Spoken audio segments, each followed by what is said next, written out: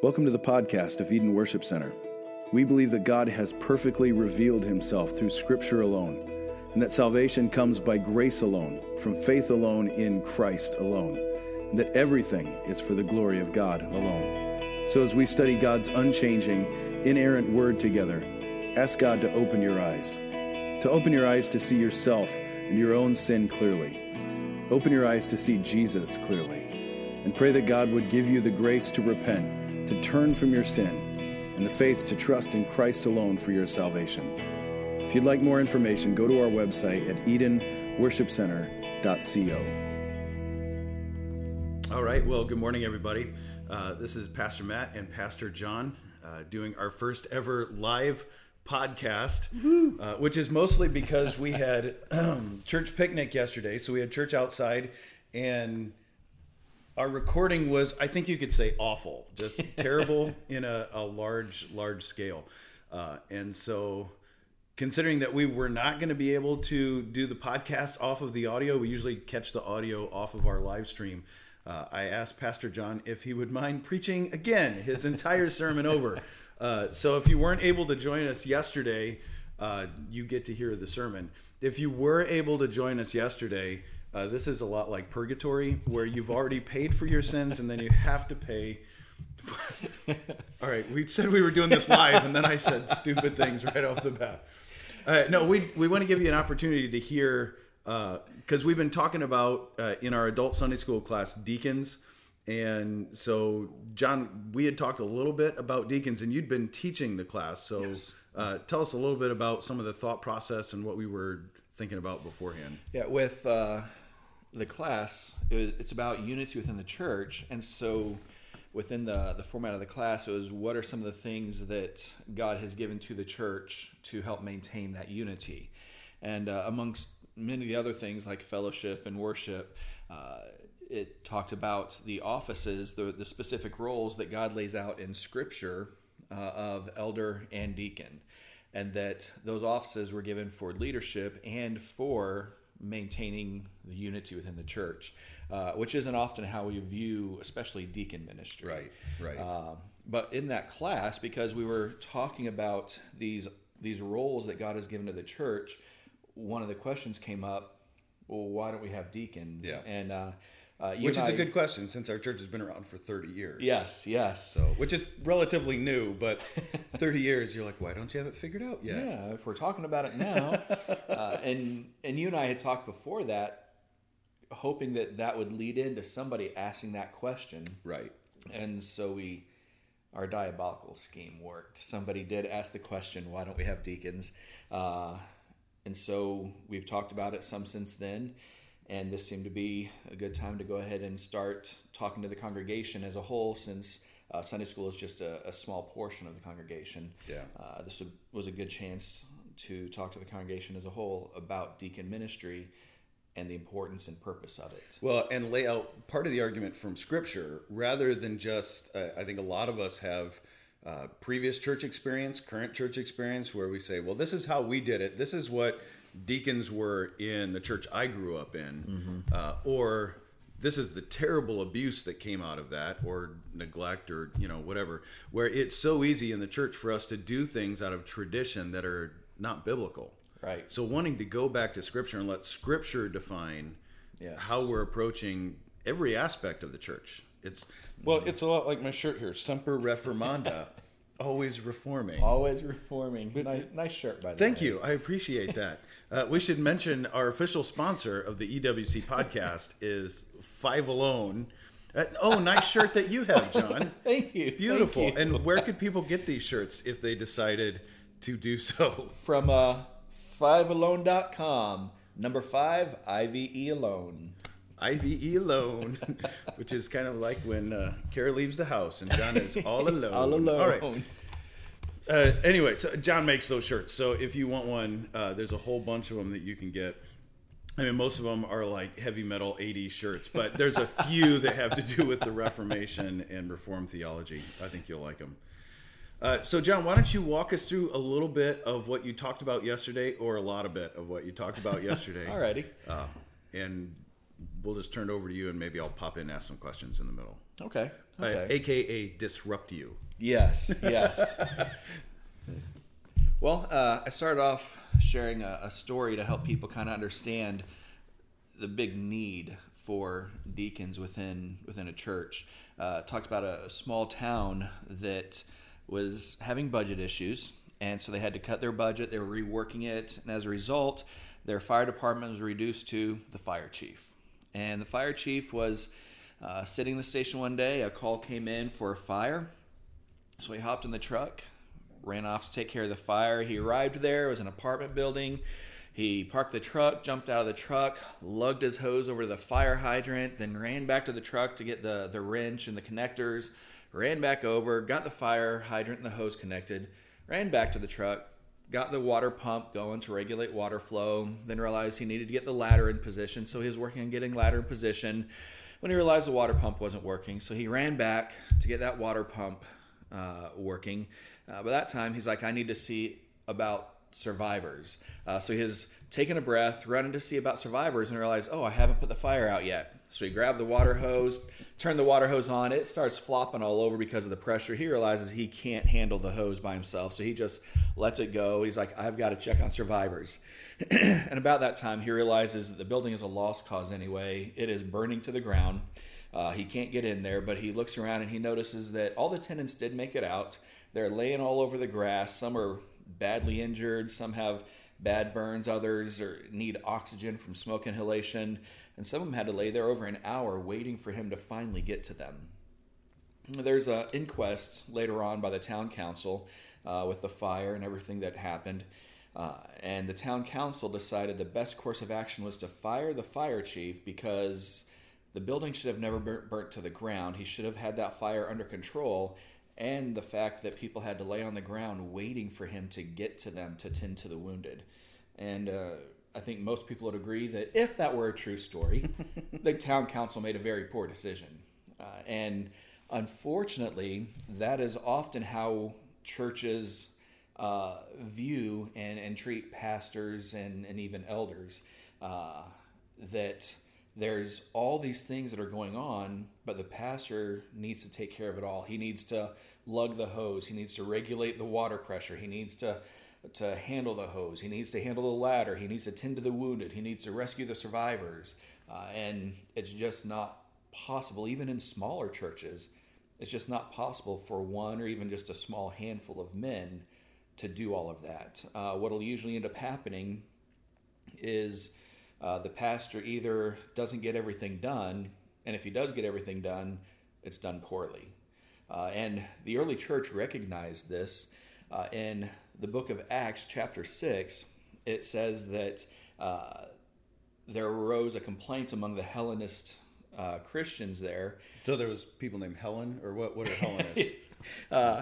The Hellenists were Jews with a Greek background. That makes sense. That makes sense. Aren't I helpful? Because Greek and Hellen, they sound so similar. Good. So they were Jews with a Greek background who were typically looked down upon by the Hebrew Jews. But these Hellenists and these Hebrews all became Christians.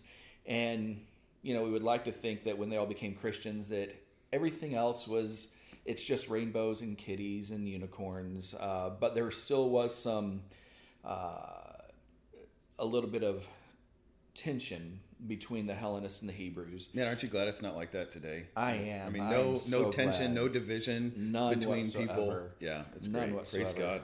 I don't know what we would do if there was. Yeah, it'd be awful. We might have to get deacons or something. So the complaint was that in the distribution of food to all the widows, that the Hellenist widows were being overlooked. And so the apostles were like, okay, we got to do something about this. And they said it's not desirable that we should leave the preaching of the word of God in order to wait on tables.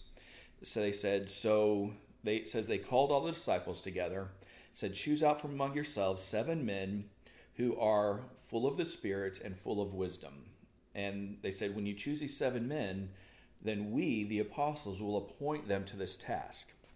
And at first reading when he says it's not good for us to wait to not preach so that we can wait on tables. It seems kind of like a hoity-toity kind of statement. Kind of like, oh, so you want other people to do this grunt work while you sip your lattes all day. Right. But when you look at the text, that is not at Now, all did they what's have going lattes back then? on. I think so. There was a coffee shop in Jerusalem called Hebrews. I regret even bringing that. As we both take a drink of our coffee now. Absolutely awful. We apologize to everyone who's been watching. We're going to restart the podcast now. So that the passage you're referencing is Acts chapter 6, Yes. where the apostles in verse 3 say, "Therefore, brothers, pick out from among you 7 men of good repute, full of the Spirit and of wisdom, whom we will appoint to this duty.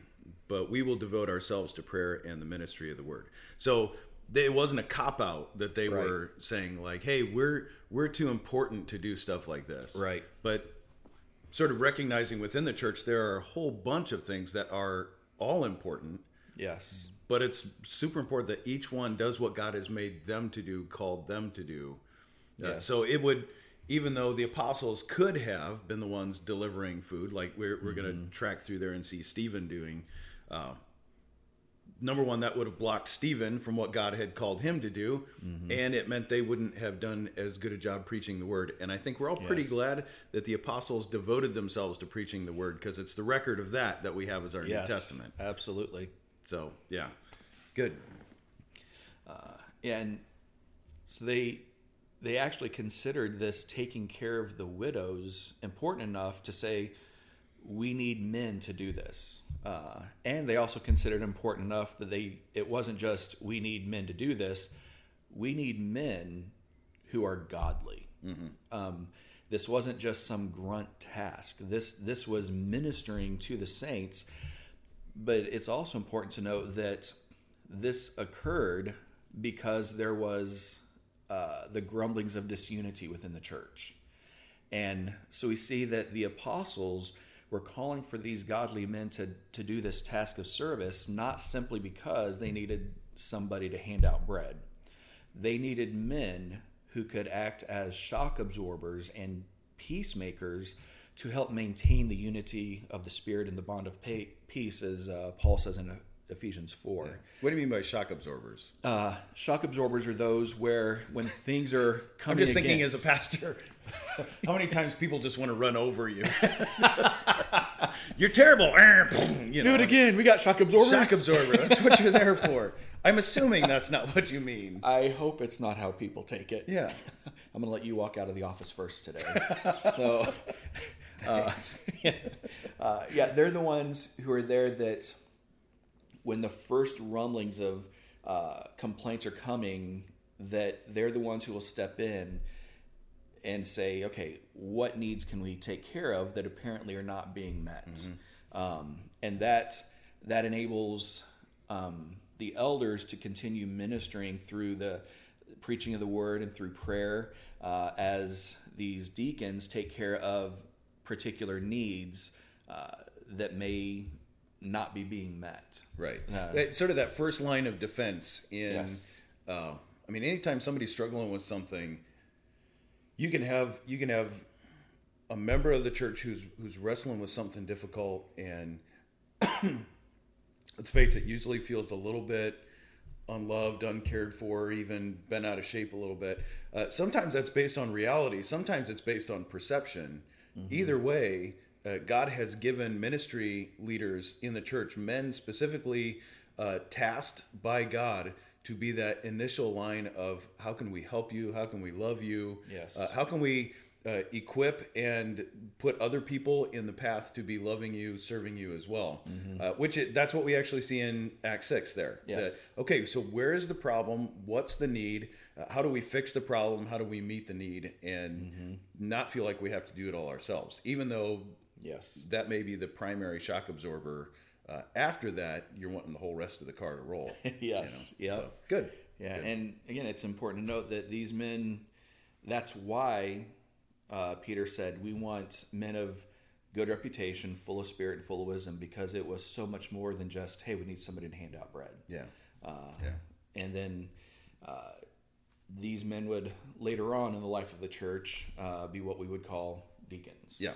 Good. So, and that's where we see Paul laying that out in the book of 1 Timothy.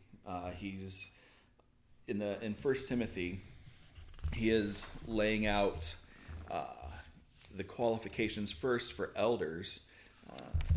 What we would say today are pastors, but really pastors are just elders as well. So he's talking about church governance, which when you put it that way doesn't sound real exciting. Church governance, woohoo! Let's talk about it. But so he's laying out these qualifications for elders In 1 Timothy 3. 1 Timothy 3, yes. For those of you following along at home. And that's verses 1 through 7 for elders. And then he picks up in verse 8. And again, it shows us, he says, beginning in verse 8, deacons likewise must be dignified, not double-tongued, not addicted to much wine, not greedy for dishonest gain. They must hold the mystery of the faith with a clear conscience, and let them also be tested first.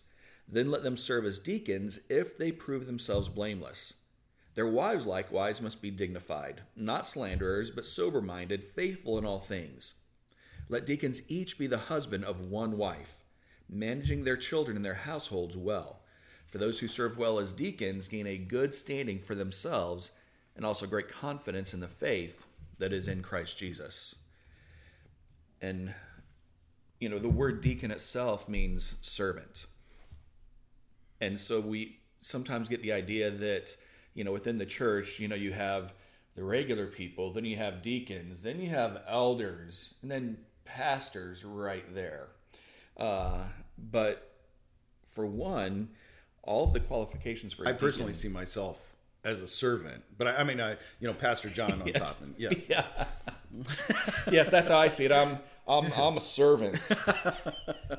But isn't it funny? That's how people look. I was thinking when you were talking about people expecting like that fire chief, pastors to do it all. If you back up from that, people expect the church to do it all. But they boil it down to, well, it's the pastor who should take care of me, or it's the elders who should take care of me. They're missing that whole sense of one another. Like God has joined us, one another, which I don't know, it may be because I listened to the sermon, but it kind of feels like we may end up there today. Maybe so. Maybe one so. another. One anothering. So yeah, the fact is, all of the qualifications that he lays out for a deacon are exactly the same as those for an elder, other than elders are supposed to be able to teach. And so he kind of drives a nail in the coffin of this whole thing of this hierarchy of value within the church when it comes to the roles of elder and deacon. And he even drives a nail in the coffin of the church hierarchy as far as value in people later on, as we'll see. But he really starts here with deacons and elders. There's no difference between their qualifications, other than elders are to be able to teach.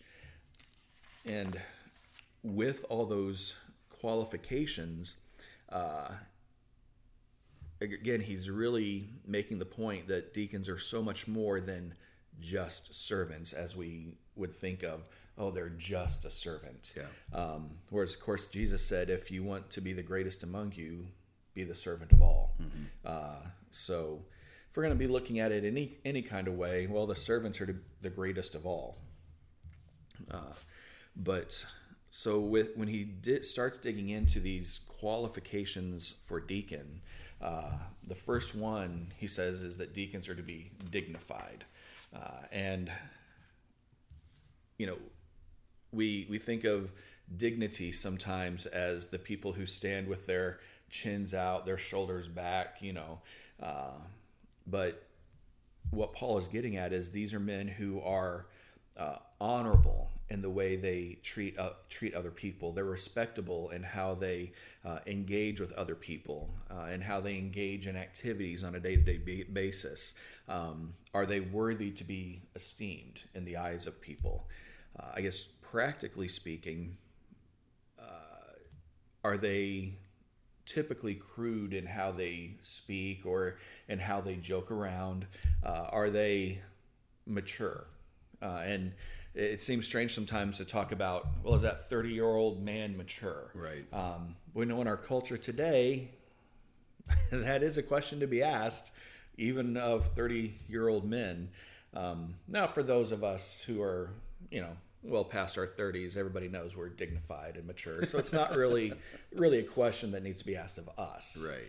But so is this saying that they should be, reserved and kind of that stuffy and maybe wear a tie all the time? Like what is he pointing at in dignified there? Yeah, I think he is, as we'll see through all of these qualifications, it's about his character. So they could wear a shirt and a tie, but it still doesn't say anything about their character. That's right. Yeah. It still doesn't say anything about their character. And as far as being stuffy and stoic, I think that's more a personality thing than is he being dignified. I think that with being dignified, it's an understanding of what is appropriate in the situation to be said or to be done. Good. And I think that's at the heart of dignified, is understanding at the heart what is appropriate and what is not appropriate to be said or done in this situation. Good. One of the other descriptors that we find in the New Testament is that they are to be sober-minded. Yes. And that doesn't necessarily mean that they're no fun to be around. Mm-hmm. They're, everything is just, I don't know. It's that idea of just super restrictive. But I think one of the things that we tend to do is we're bringing our cultural experience, kind of like we talked about at the beginning, our experience with different people in our lives, and we're applying that to the scripture where, making the comment about ties didn't exist in this culture, so you can't say, well, here's what's appropriate for a pastor, an elder, a deacon to wear to church. They have to wear a suit and tie. Well, those didn't exist. In fact, in Greek cultures, they probably wore a toga. So if your elder or your pastor showed up on a Sunday wearing a toga, you'd be like, what has gone wrong with our church? I have a kilt. I could give it a try. Do you really have a kilt? I do. That is epic. I've always wanted a kilt. I would wear it in a very dignified, sober-minded manner. But yeah, good. Yeah, I guess one practical way to look at it is, does the guy know when the situation calls for not telling a joke and when it's okay to joke around? Yeah. That's a measure of maturity. Yeah. Now's not the time to make that comment. Right. To be funny. So, yeah. I just got kilt on my mind now. But after saying that he needs to be dignified, he also says that a deacon should not be double-tongued. And I've seen people who do that. They get their tongue split. Yes. And then there's two. It's awful. It's terrible. Dee Snider might have done that. Don't do it. So, Twisted Sister guy. Not dignified. not dignified at all. All right, so that's not what he's talking about. What he's talking about. What does double-tongued mean? Most simplistically, he means a liar. Somebody who is dishonest, or somebody who will say one thing to one group of people and go and say something else to another group of people. In other words, he has one tongue over here and another tongue over there. Yeah. Or the guy who says, yeah, I can do that. I will take care of that. And then he's like, I told you I would. You don't have to remind me every 3 months. That kind of a guy. I hope you're listening to this, honey. You don't have to tell me every 3 months. I said I'd do it. Is he reliable? Is he a man of his word? When he says he's going to do something, does he get it done? Does he say the same thing no matter who is listening, no matter who he is with? He's not double-tongued. He speaks one way, and that's it. Right. And it's the truth.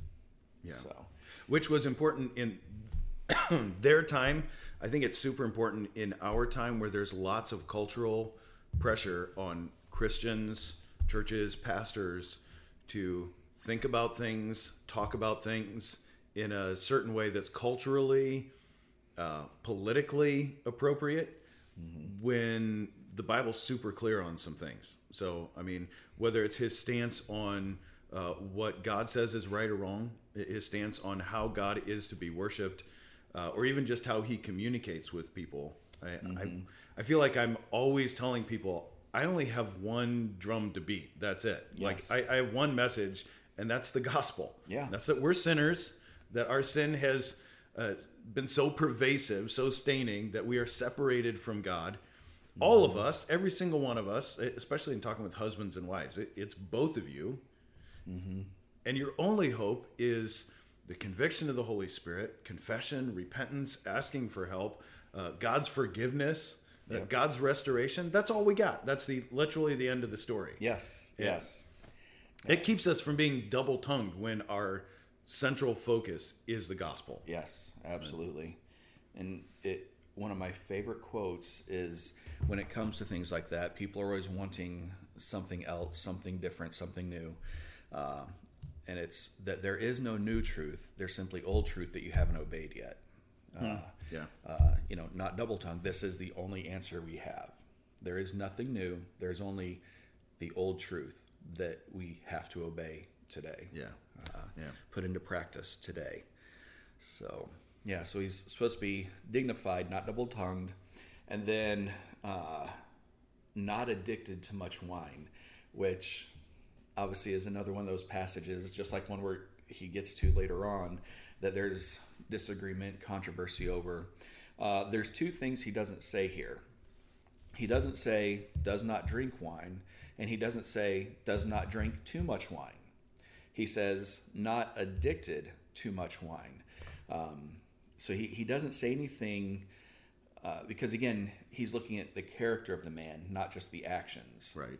And so in saying not addicted to much wine, he's saying not being given over easily to this, not showing a lack of discipline or self-control in this when he says not addicted to much wine.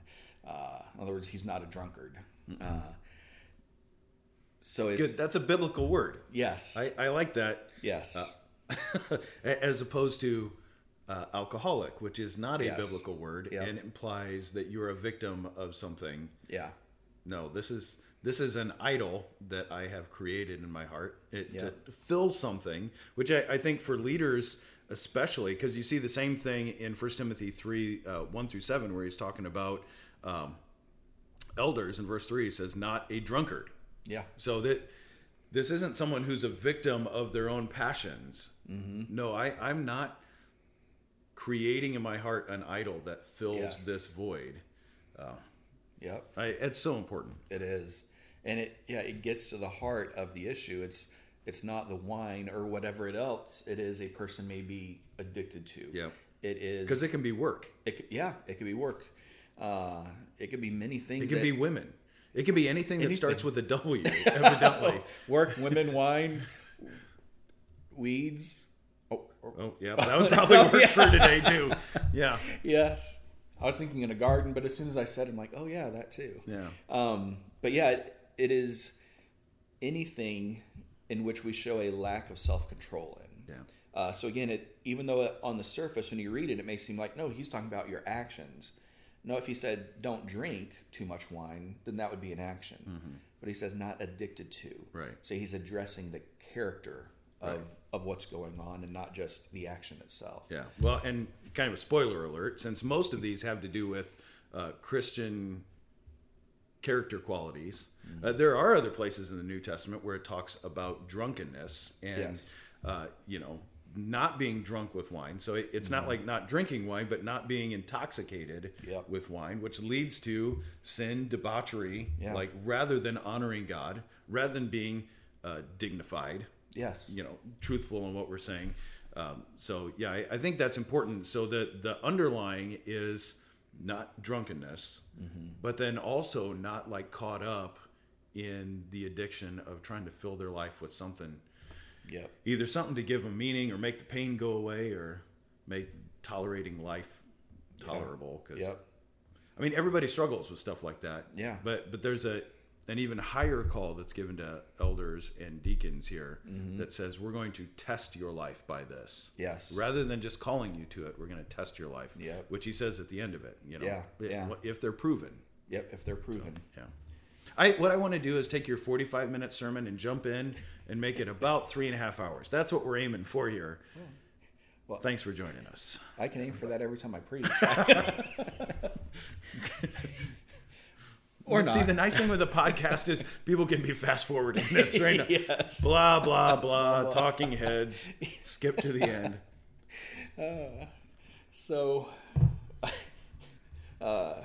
Dignified, not double-tongued, not addicted to much wine, not greedy for dishonest gain is the next thing he talks about. And we often hear the quote, money is the root of all evil, which for those who know the Bible know that that's not actually what the Bible says. It says the love of money is the root of all kinds of evil. And that's where Paul is getting at here as well. Are they greedy for dishonest gain? Do they have a love of money? Are they always looking for the next great thing to bring in loads of cash? But even so, they're not allowed to be TV preachers. That's what you're saying. No TV preachers need apply. But we would also miss the point if we thought this meant you're not supposed to be rich. That if you're poor, well, then you're not greedy for dishonest gain. That's not true. Right. Poor people can be just as greedy and materialistic as rich people. The only difference is the rich people can act upon their greed. Yeah. Poor people just covet. And so rich or poor, that's good. It's the same thing. Is the person always looking to have more than what God has provided them in the now? And how are they using what God has given them in the now? Are they wise with the finances that God has blessed them with now? Right. Rather than being poor stewards with it. But not greedy for dishonest gain. Which is interesting because we just talked about the idol of drunkenness. And I mean, one of the things that I find myself saying frequently to people is you can tell if whatever this gain is in your life, you can tell if it's an idol if you're willing to sin to get it. Yes. And you look at that greedy for dishonest gain, that thing that I have to have. It's the desire that's become a demand.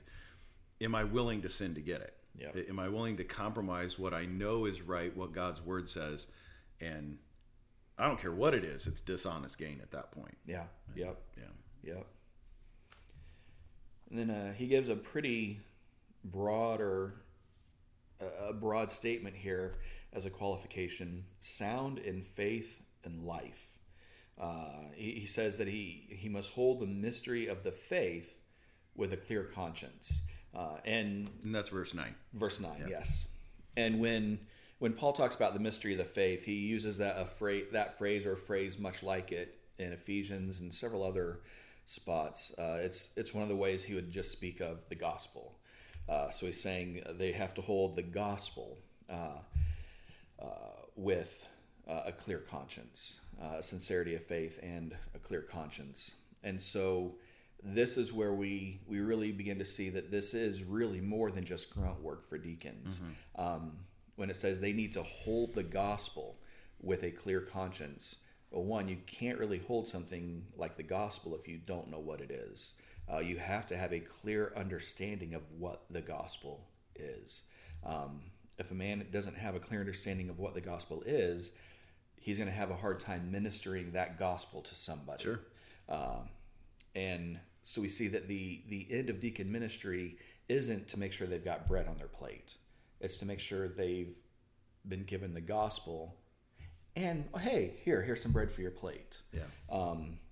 And not just knowing the gospel. He says they need to hold this with a clear conscience. In other words, I know the gospel, I understand the gospel, and I'm applying it to my life. It's not just a knowing, but it's a living it out as well in their life with a clear conscience, knowing by the grace of God, I am living my life according to the gospel that I claim to understand. So we really see in that statement this isn't just grunt work. This isn't just putting bread on a plate or a roof on a house. This is being able to minister the gospel to those who are in need. Yeah.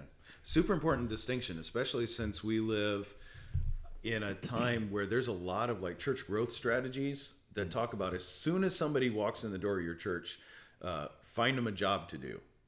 And I think from what you're saying, there is a distinction between sort of getting people involved in the movement that's happening in your church. But there's a distinction between that and someone who is serving in a capacity that is primarily, it may even be primarily, like you said, putting a roof on, but it is gospel centered. Yes. And I think maybe a good correction to the modern, it seems like just growth strategies, not spiritual growth strategies, just numerical growth strategies, is the goal for every single one of them is deeper and richer in the gospel until they're at the place where their lives are reflecting what they believe. Their mouths have been equipped by their brains and their hearts to share the gospel, whether it's with neighbors, whether it's with other brothers and sisters who are struggling, really evangelical. Yes. That gospel centered, which is what that word means. Yeah. It's centered around the gospel. And I think we tend to forget that. We're like, it doesn't matter. They're just helping, serve coffee or something. Right. And everything we do, we need to be wrapping, not just for ourselves, but for people. Not assuming that they start there. It's interesting, assuming that there's more people serving in the church. That next thing he's going to say in verse 10 is, and let them first be tested. Yes. And then they have to prove blameless, which means we probably don't all start there. Right. But we're growing together. Hopefully we're being discipled, which discipled involves having people love us, having people encourage us, having people correct us. That's our favorite part. The correction. Usually we say, who are you? Who are you to tell me that? Yep. But embracing that, growing in that. So that next one there, which I know I'm jumping ahead of you here. Oh, that's fine. Is they're tested. Yes. And found blameless. Absolutely perfect. Not lacking anything. You want Mary Poppins, practically perfect in every way. See, we were kind of told as kids there's a chance she's a witch. So that could be. Should be. She might not be found blameless then. Burn her. We're just kidding. Only Monty Python says that. And yes. You can also build a bridge out of her. Yes. That's how you know. Okay, so that's not what it's getting at. What is blameless getting at? Blameless is, he's getting at what is the overarching character of their life. It's kind of the same in 1 John chapter 2. He says, my little children, I'm writing these things to you so that you might not sin. But if anybody does sin, we have an advocate with the Father. Now, reading that in English, it sounds like he's kind of being self-defeating. I'm writing this so you don't sin, but if you do, but in the Greek language, what he's saying is, I'm writing this to you so that you will not live a lifestyle of sin, but if you commit single acts of sin, we have an advocate with the Father. So it's talking about what is the overarching character of your life. Yeah.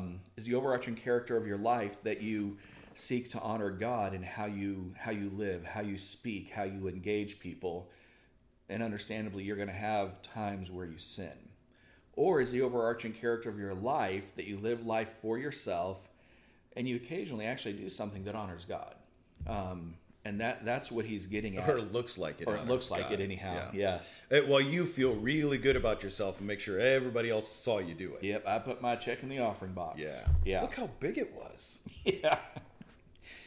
Which Publisher's Clearinghouse check. Yeah. Is this honoring God? Yeah. Or myself? Myself. Yeah. So yeah, it's not saying that a person has to be perfect and sinless. In fact, in 1 John it says, if you say you have no sin, you deceive yourselves, and the truth is not in you. So yeah, it's when people look at the overarching character of your life, that when you take your life as a whole, what does your life as a whole look like? A life that seeks to honor God, or a life that seeks to indulge yourself. Yeah, good. So that's when what he's saying, proving yourself blameless, that you have proven that yes, you are living a life that by the grace of God you are striving to honor Him, and that's why it's important where it says be tested first, and Paul doesn't give specifics on that. And I guess that's why in elders meeting we've come up with that 256-page question tests for. That's how we're going to test them. Deacon candidates. That's how we'll know. So, and I think we can safely say that when it comes to testing somebody, it means we're going to look at their background. We're going to look at their reputation both within the church and importantly in the community. What is their moral makeup? What do they believe doctrinally? Because it'd be great that if we have leaders in the church that we're all on the same page, especially on the essentials of the faith. So how are they spiritually mature? I don't think that a deacon has to be the most spiritually mature person in the congregation, but I do think that a leader has to be at least one step ahead of those whom he's going to be leading. Yeah. Looking at their spiritual maturity, where are they at in their walk with Christ? These are things that we look at as we're testing them, and see in these areas, are they proving that overall they're striving to honor God in these areas and to continue to grow in Christ. So good. Then he moves on to say godly wife. He says, and likewise their wives must be dignified, not slanderers, sober-minded, faithful in all things. So that phrase you mentioned earlier, sober-minded, yeah. So it's like her husband, she has to be respectable, deemed worthy of respect. The same kind of dignity. She needs to be dignified, just like her husband should be. It talks about temperate, sober-minded. Is she able to make sound judgments in matters? So why does that matter? Well, any man who is married and who is honest will admit that his decisions and a lot of times even his outlook on things are impacted by his wife, which as it should be. I mean, that's why God put us together, to help balance out. Yeah. And so since a person in leadership who is married is going to be influenced by his wife, probably a good idea that his wife is influenced by Scripture in her own decision making, in her own outlook, that she too is filtering everything through the lens of Scripture, so that when she and her husband are talking, he's being influenced continually in the direction of what does the Bible say, would God want in the situation? Because a lot of people think, well, it doesn't. She's not the one in the deacons meeting. It doesn't matter what she says, but no, she has a very big influence on her husband, again, as it should be. Yeah. Well, they see things we don't. Yes. They generally feel things that we don't. Yes. And Danielle, don't listen right now. They're generally quicker to pick up on things that we're just oblivious to. Yep. And yeah, that's why the Scripture describes it as a helpmate relationship. Yes. That I think most honest guys, again, would say, I wouldn't be anywhere that I am if it wasn't for her. Mm-hmm. She has done that God-honoring role of lifting up her husband, enabling him to do what God's called him to do. Mm-hmm. And that's just beautiful. Yes. We'd be fools if we missed that. We would be. So important, whether it is, and you find this other places talking about elders as well. Elders and deacons, the role of their wife, I think, as not only influencing them, but as far as looking at their own longevity. If you have a guy who's trying to serve and feeling like he has a wife who's maybe a little bit unequally yoked, maybe she's not in the same place in her spiritual walk with God. Mm-hmm. Maybe she's really been burned by the church or church members in the past, and so she has a real sort of negative angle on everything that happens. It's not going to take long before his heart is just burned out and empty. Yes. And he's probably not only going to wash out of being a deacon or an elder, he's probably going to wash out of the church. Yeah. And just as far as safeguarding our leaders, especially since Paul said that the leaders are actually God's gift to the church. Yeah. To build up, to equip the saints, we need to protect them. Yes. Yeah. And that's part why of that means examining what that relationship looks like. Yeah. And that's why it's important when people talk about praying for their church leaders, you need to be praying for the wives as well, not just the leaders, but their wives. I mean, they are one flesh. Yeah. The wives need just as much prayer as the leaders do. So what about this sticky part next, where he says, "Let deacons," verse 12, each be the husband of one wife. It'd be helpful if I would look at it whenever. Each of one wife, managing their children and their own households well. So what happens if you have a deacon or even an elder or a pastor whose children aren't Christians, aren't walking with God? Does that disqualify them from being a deacon or elder or pastor? And that is a good question. And there are churches that hold to that view of it, that if a man's children aren't saved, then he's not qualified to be an elder or a deacon. Now I think that is ignoring the fact that man is not sovereign over salvation. God is sovereign over salvation. Salvation belongs to the Lord. A man cannot cause his children to be saved. Yeah. What a man can do, and I think what this verse is saying is he is managing his children and household well. In other words, he is consistently, diligently pointing them to Christ. He is consistently, diligently leading them spiritually. It's kind of like, if a sailor is going to teach somebody how to sail, they'll teach them all the terms they need to know. Then they'll take them to the ship or the boat and show them all the different tackle and everything they need to be able to handle and use. They'll show them how to rig the boat, how to set the sail, how to operate the rudder. But at the end of it, that sailor, that teacher, that's all he can do. He can't make the boat go. I mean, no matter how hard he blows on the sail, it's not going to make the boat go. Right. But he's been a good teacher. He has equipped his student with everything they need to know to sail. But until the wind blows, right, the boat's going to sit there. Right. And it's only the Holy Spirit that does that. That it's blows only on the heart of the individual, that opens their eyes to see the glory of Christ, to trust in Him. Yes. We can't make our kids do that. I mean, as much as we want for our kids, our grandkids, we can't make them do that by our faith. We can't transfer faith to them like that. Yep.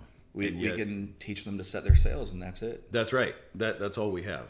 And so that I think that's what it's saying is, are you equipping and training your children in such a way that when the Holy Spirit moves upon them, they are primed and ready? Yeah.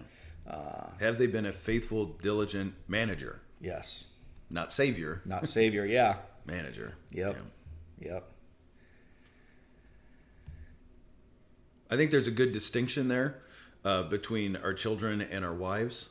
So if you're bringing on a deacon or an elder, because these were written to help Timothy as he's going around to these different churches, these sort of new gatherings of believers that have only been around for a short time. And he's saying, all right, look for those who are actually walking out the qualities of being a true Christian. Mm-hmm.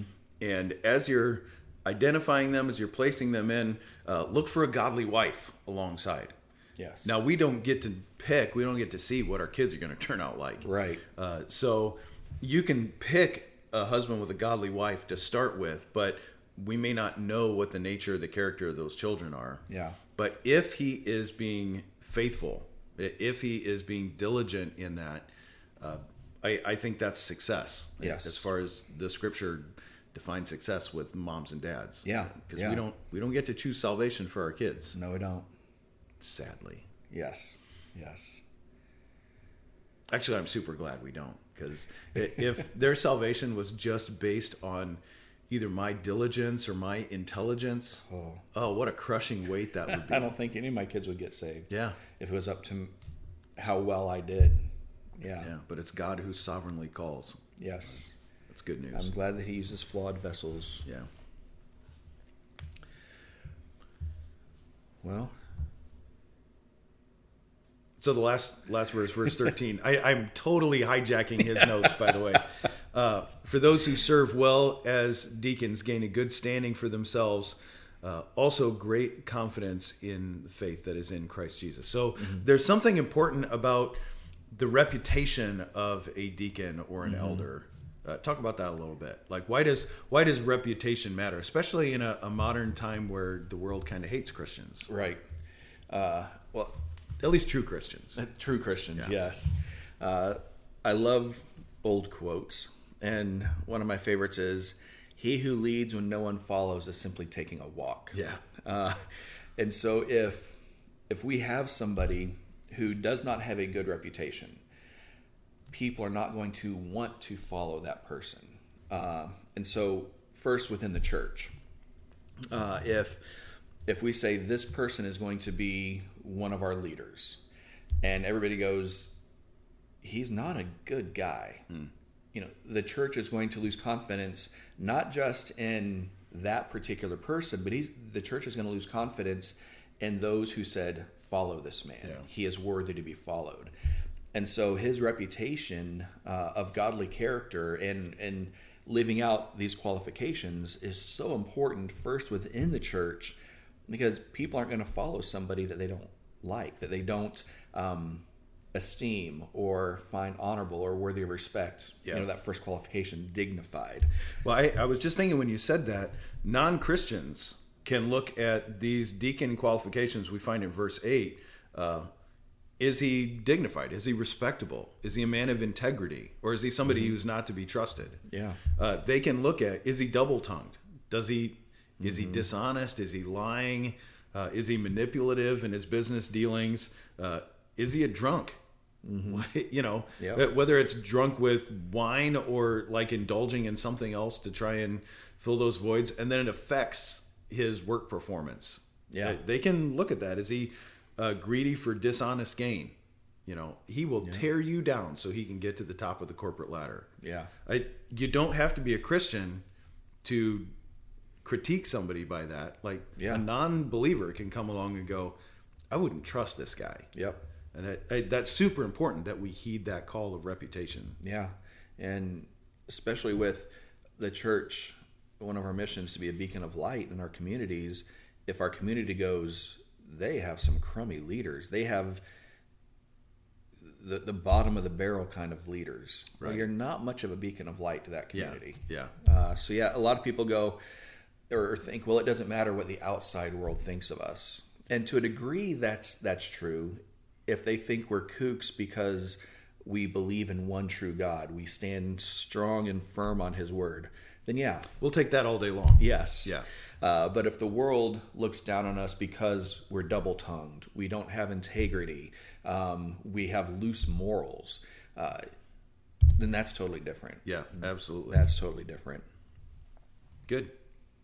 Yeah, it's I don't want to listen to you because what you're saying agrees with the Bible and disagrees with my non-Christian worldview. It calls me to forsake my sin. Well, yeah, we should expect that. Yeah. But if every time we talk about Jesus, they're like, why should I listen to you? Like, you talk like just the rest of us. You've destroyed your marriage like the rest of us. You've destroyed your business like you have nothing to offer. Yeah. That's a shame on the gospel in the church. Yeah. And I think that's why Paul says elsewhere, he says, live in such a way that when the world speaks evil of you, it is to their shame. Yeah. In other words, they don't have a leg to stand on when they speak evil of you. It is so important. Good.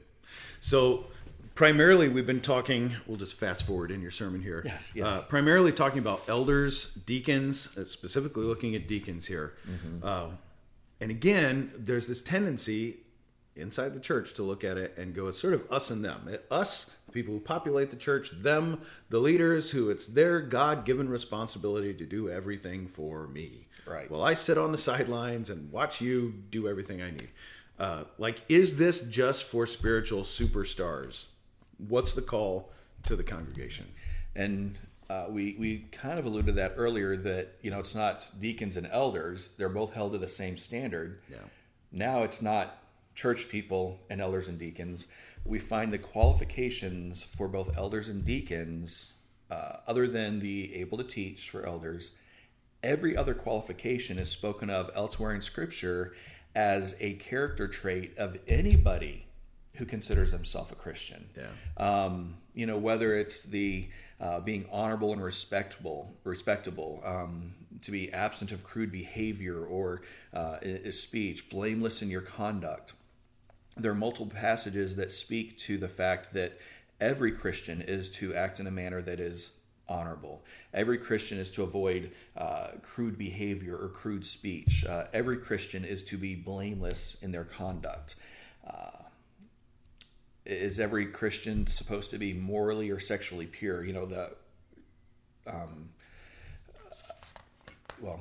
Yes. The answer is yes. The answer is yes. You seem like you were struggling. The answer is yes.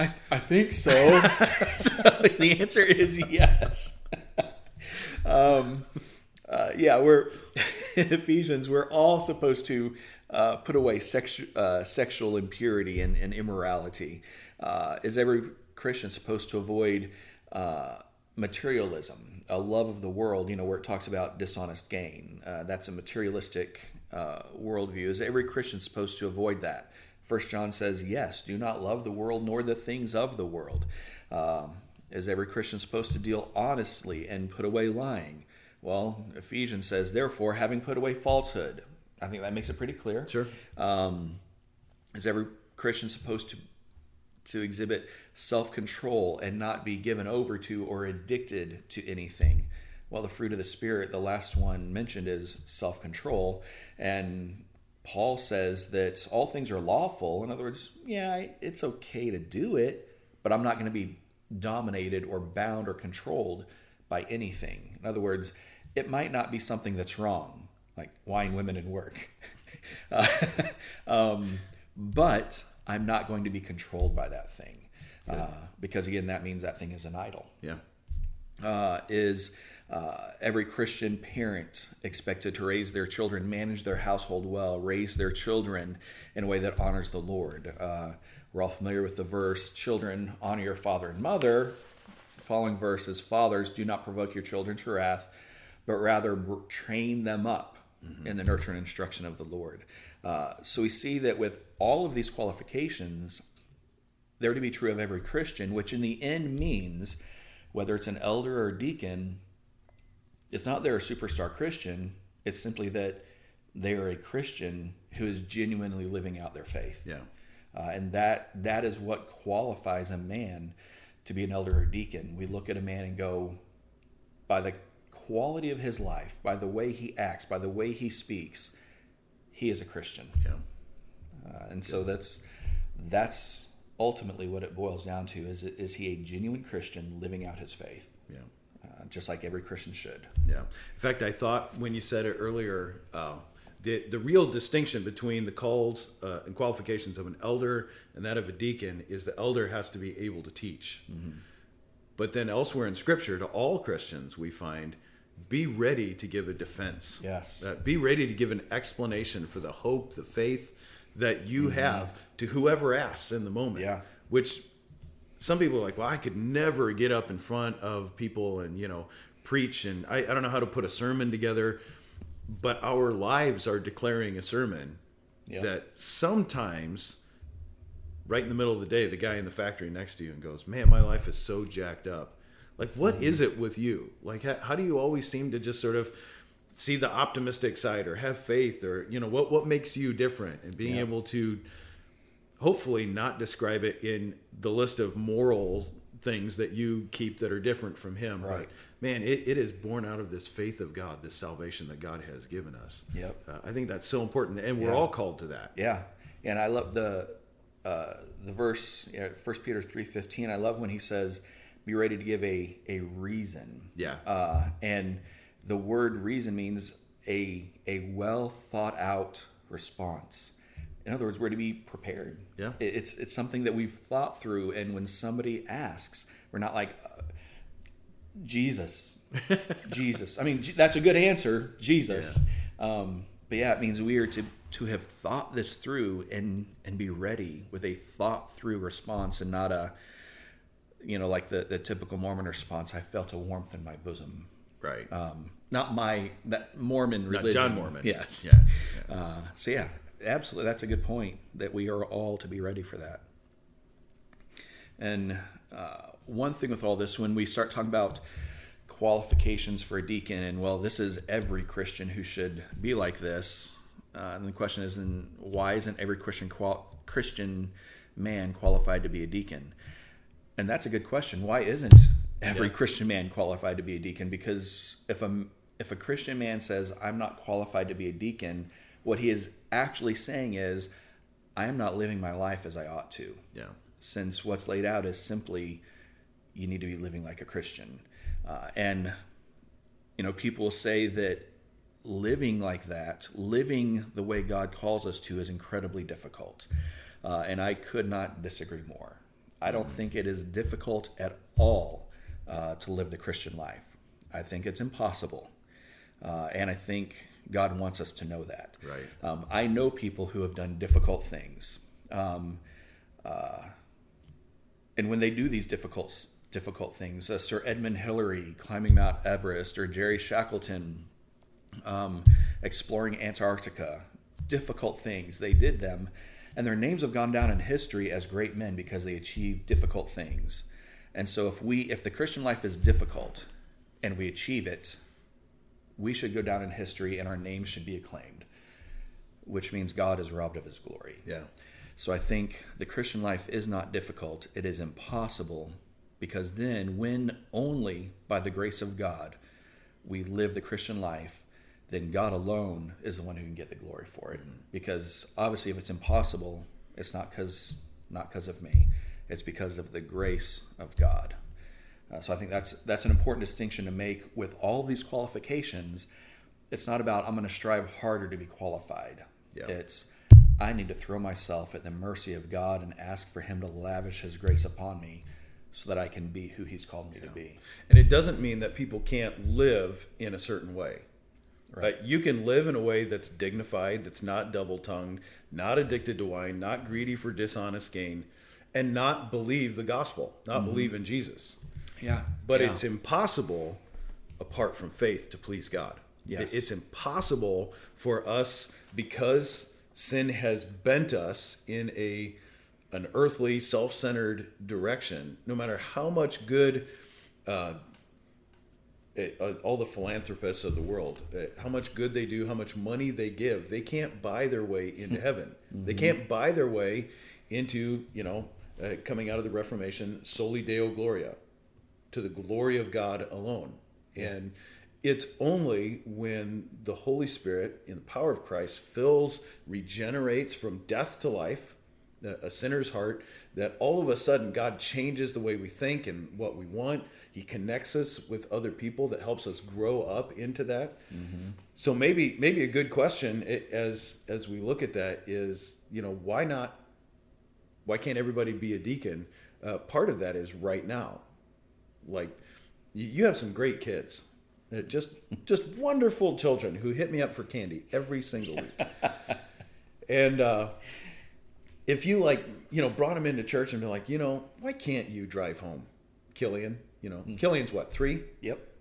Don't let the fact that you can't see over the steering wheel stop you. Yeah. We'll stack some stuff up. You're driving home, buddy.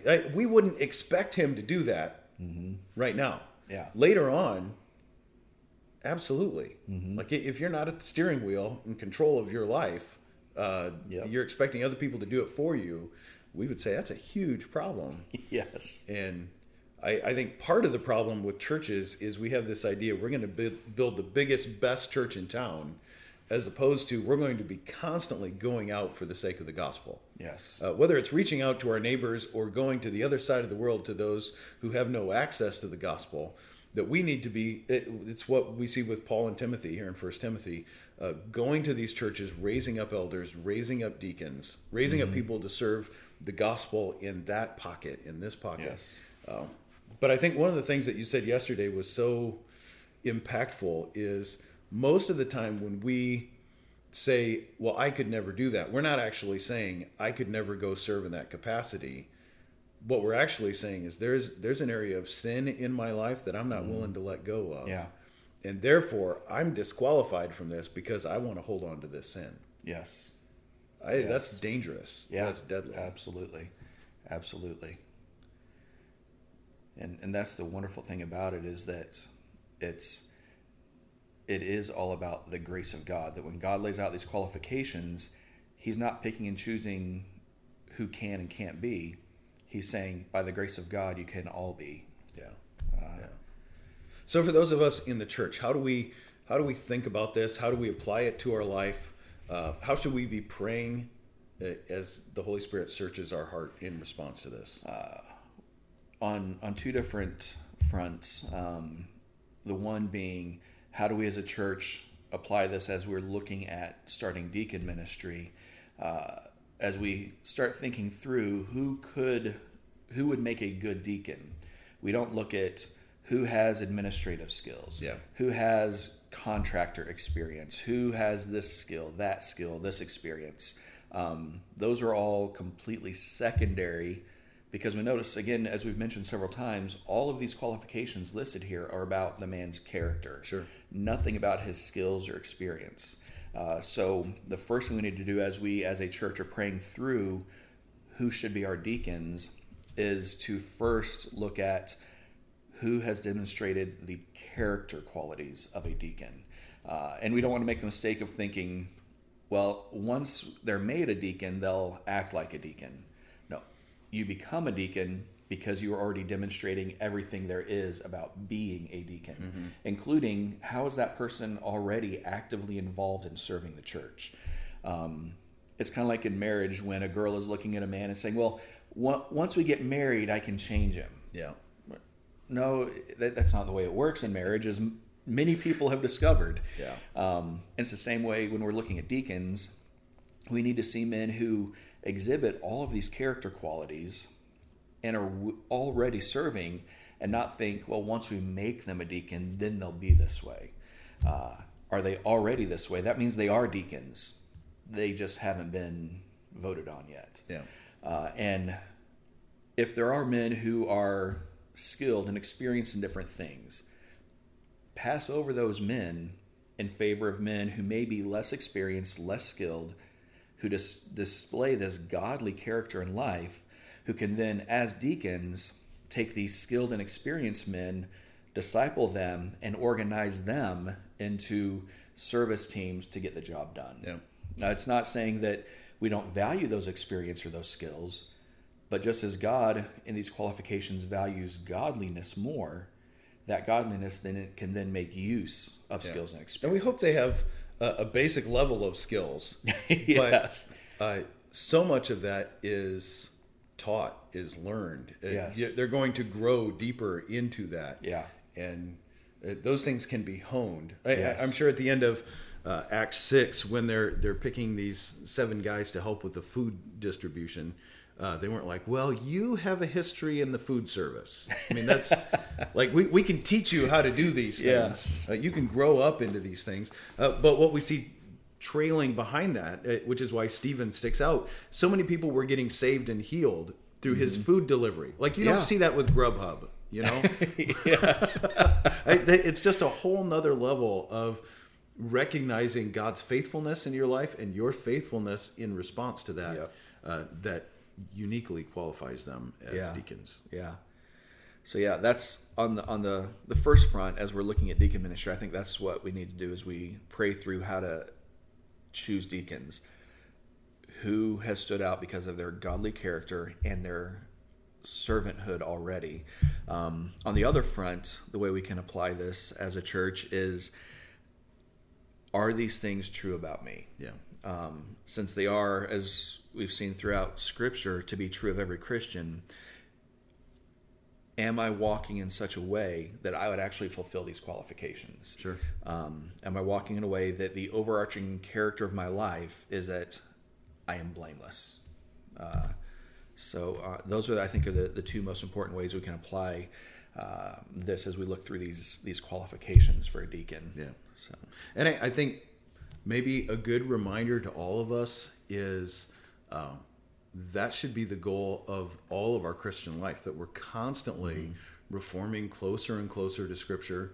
Yes. I mean, somebody might be listening to this going like, I don't know, I'll never do it. After the service yesterday, I actually sent a message to all of our elders that said, hey, we should do better in this area. Yes. Like we should, here's what we're trying to do. Let's do even better at this. Like, let's recognize where we're falling short. And I think in the Christian life, if we don't have that as our starting place, like I'm going to give it 100%, but I'm also going to go like, man, here's where I've fallen short of the grace of God. Repent of sin, ask for help, dig in, be more faithful today. If God's mercy is new today, I can try again. Yep. And I think we have to start with that. Like, I can give it a go. Yes. And that's great. Yep. So one of the things you encourage people to do yesterday is to think of 2 or 3 guys in the church. Yes. Talk about that just a little bit. Yeah. As over the next couple of weeks, just encouraging them to think over and pray over, asking for God's wisdom, and looking at the different men of our church, going, who do I see who has displayed this kind of godly character and servanthood? And then as you pray through that, whether you want to text it to us, email it to us, write it on a piece of paper, hand it to us, just to one of the elders, you, myself, Pastor Harold, any of the elders, just get that information to us. And then just like the apostle said, choose out from among yourselves, and then we will appoint them. So then once we get all these names, then we as elders can go through all these names and, again, pray for God's wisdom. And especially, I'd say also pray for the elders as we seek. It's not just a matter of, okay, now we got these names, you guys are all deacons. What is that going to look like? What's deacon ministry going to look like at Eden? I mean, the church in Jerusalem probably had close to 15,000 members. That's slightly bigger. Us. Yes, just a little bit. And so it's going to look different at each church, and we as elders got to figure out how it's going to look at Eden. So also pray for us. I'd encourage people to pray for us. But get a list of 2 or 3 names of men, again, not who have skills and experience in the forefront, but men who have godly character. And if they got skills, I think of Napoleon Dynamite every time I say got skills. Bow staff skills. So, like you said, we definitely would like to have men who are skilled and have experience. So if first they've got godly character, write them down. And if they've got the skills and experience, write them down twice. Good. Yeah. And then, get that list to us. Awesome. Good. Well, thanks for walking us through this. Thanks for preaching twice effectively in the last 2 days. I hope for those of you who've been joining us, it's kind of helped you get an idea of what we were thinking with deacons. Again, we don't want to base it on what we've done before, what we've experienced in other churches before. We want to search the Word of God and say, how can we be more faithful as a congregation to God's Word? Yes. Just be praying for the church, for the elders as we do that, and also that God would just lead us in that. Yes. So. Yep. All right. Well, thanks for joining us. God bless you, and hopefully we'll see you next Sunday.